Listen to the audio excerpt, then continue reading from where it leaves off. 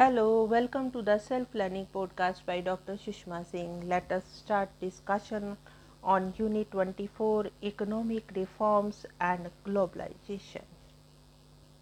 Our topic is Development Planning in India. When India embarked on its planning adventure, the economy was predominantly agricultural, with a very small industry sector limited to mainly the cotton and jute industries and a low rate of savings of about 10%. In addition, the entrepreneurial class had limited experience with operating industrial enterprises. Indian entrepreneurs were mainly involved in trading activities and had experience of operating only in the textile industry. A higher rate of growth was needed to reduce the extent of poverty in the country and improve the living standards of the people. But accelerated growth would require higher investments and larger imports of capital goods, as such goods were not produced domestically. These imports could not be paid for by higher exports of agricultural goods, because larger agricultural exports would lead to a worsening of the terms of trade, so that export earnings would not increase by much.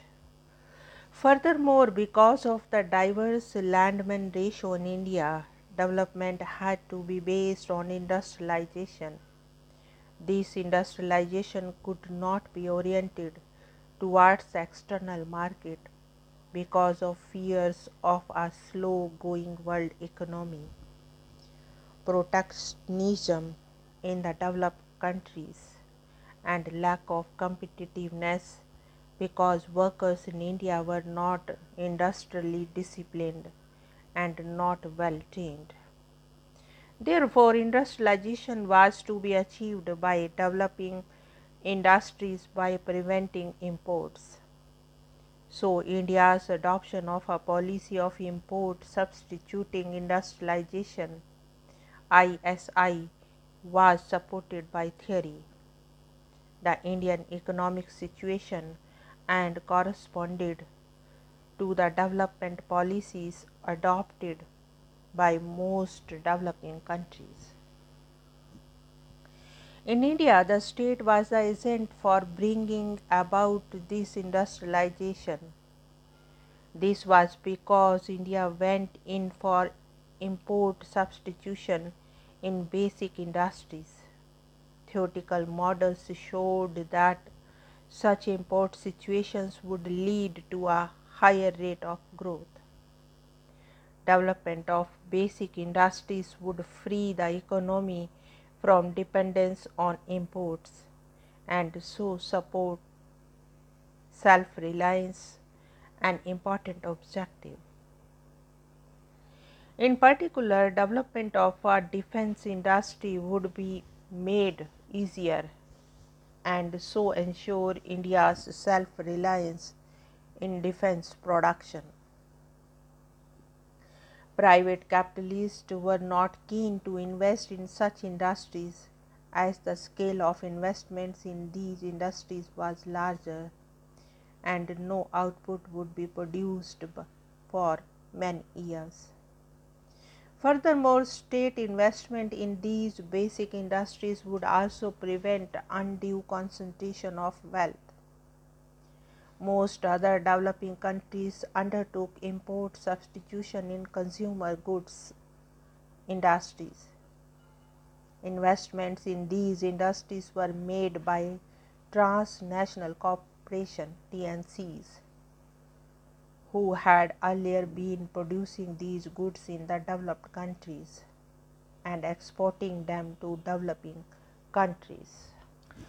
For a few years, developing countries grew rapidly. Then they ran into difficulties, not only those who had adopted import substitution in consumer goods, but also those who had adopted import substitution in capital goods. These difficulties manifested themselves as the countries running large balance of payments (BOP) deficits, as their export earnings were much smaller than their import payments, and so could not continue to pay for their very much smaller than their import payment and could not continue to pay for their imports. So developing countries had to adjust. Most countries made adjustments in their trade policies to lay greater stress on export. Countries like Brazil and Colombia allowed two exchange rates to periodically devalue so that their exports remained competitive and grew. Others, like India, provided subsidies to exports in order to encourage exporting. Countries in East Asia, Korea, Taiwan, Singapore, and Hong Kong made more radical departures to encourage exports, and it was later said that they followed an export led development strategy. Now, let us move to the next point, trade policy in India before 1991. India, as noted above, has also opted for an ISI strategy. It faced difficulty in BOP. There was a crisis in 1957-58 and then in 1965-66. Faced by BOP difficulties, India policy makers sought new sources for funds and also undertook some adjustment measures. For instance, after the 1957-58 crisis, India approached the World Bank for assistance, and the World Bank established the Aid India Consortium. Aid through this consortium financed much of the public investment in the second and the third year plans, about a third. The size of the plan was also reduced. There was a big debate about how the size of the plan should be adjusted. Subsequently, in the third plan 1961-65, the government provided various export incentives in order to increase export earnings. The 1965-66 crisis resulted in more far-reaching changes. Agricultural policies were changed, as one of the causes of the crisis was the increasing import of food grains, and the Green Revolution was ushered in.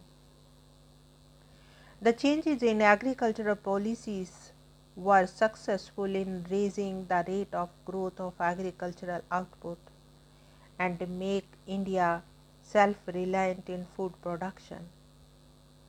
Trade policies were also changed, including a devaluation of the rupee. But there was much less political support for the changes in trade policies than for the changes in agricultural policies, and these were soon reversed.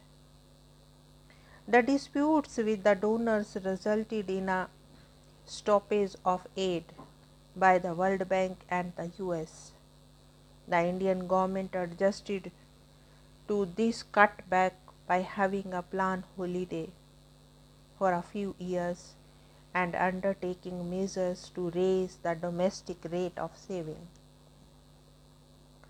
The experience of these years had an enormous influence on Indian policymakers.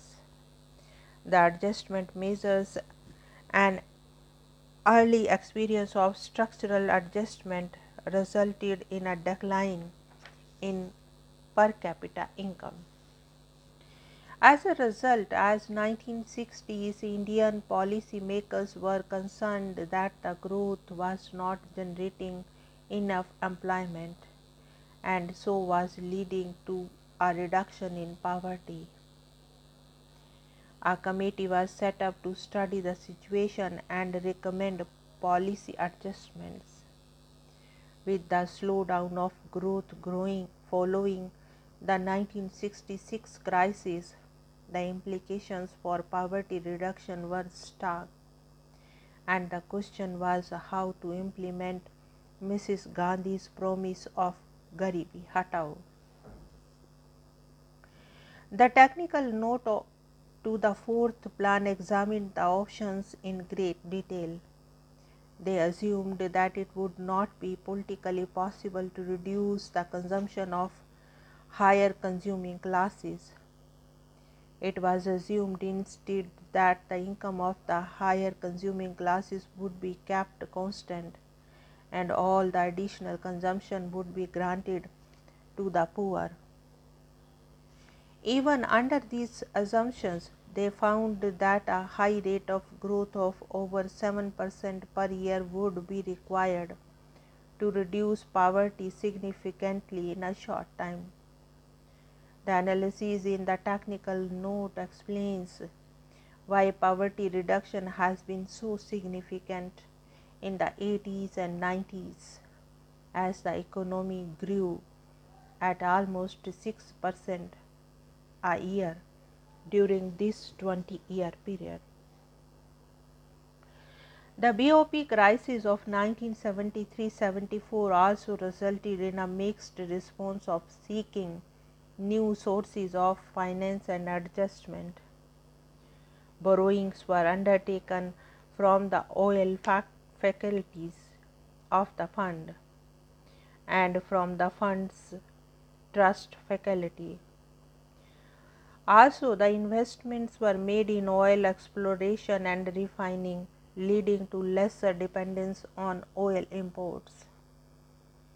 This lesser dependence helped in the management of the economy in the 70s and even more in the 80s when export earnings were stagnant. The BOP crisis of 1980-81 resulted in India borrowing from the fund, and later in the 80s India started tapping non-resident Indians and commercial banks for funds.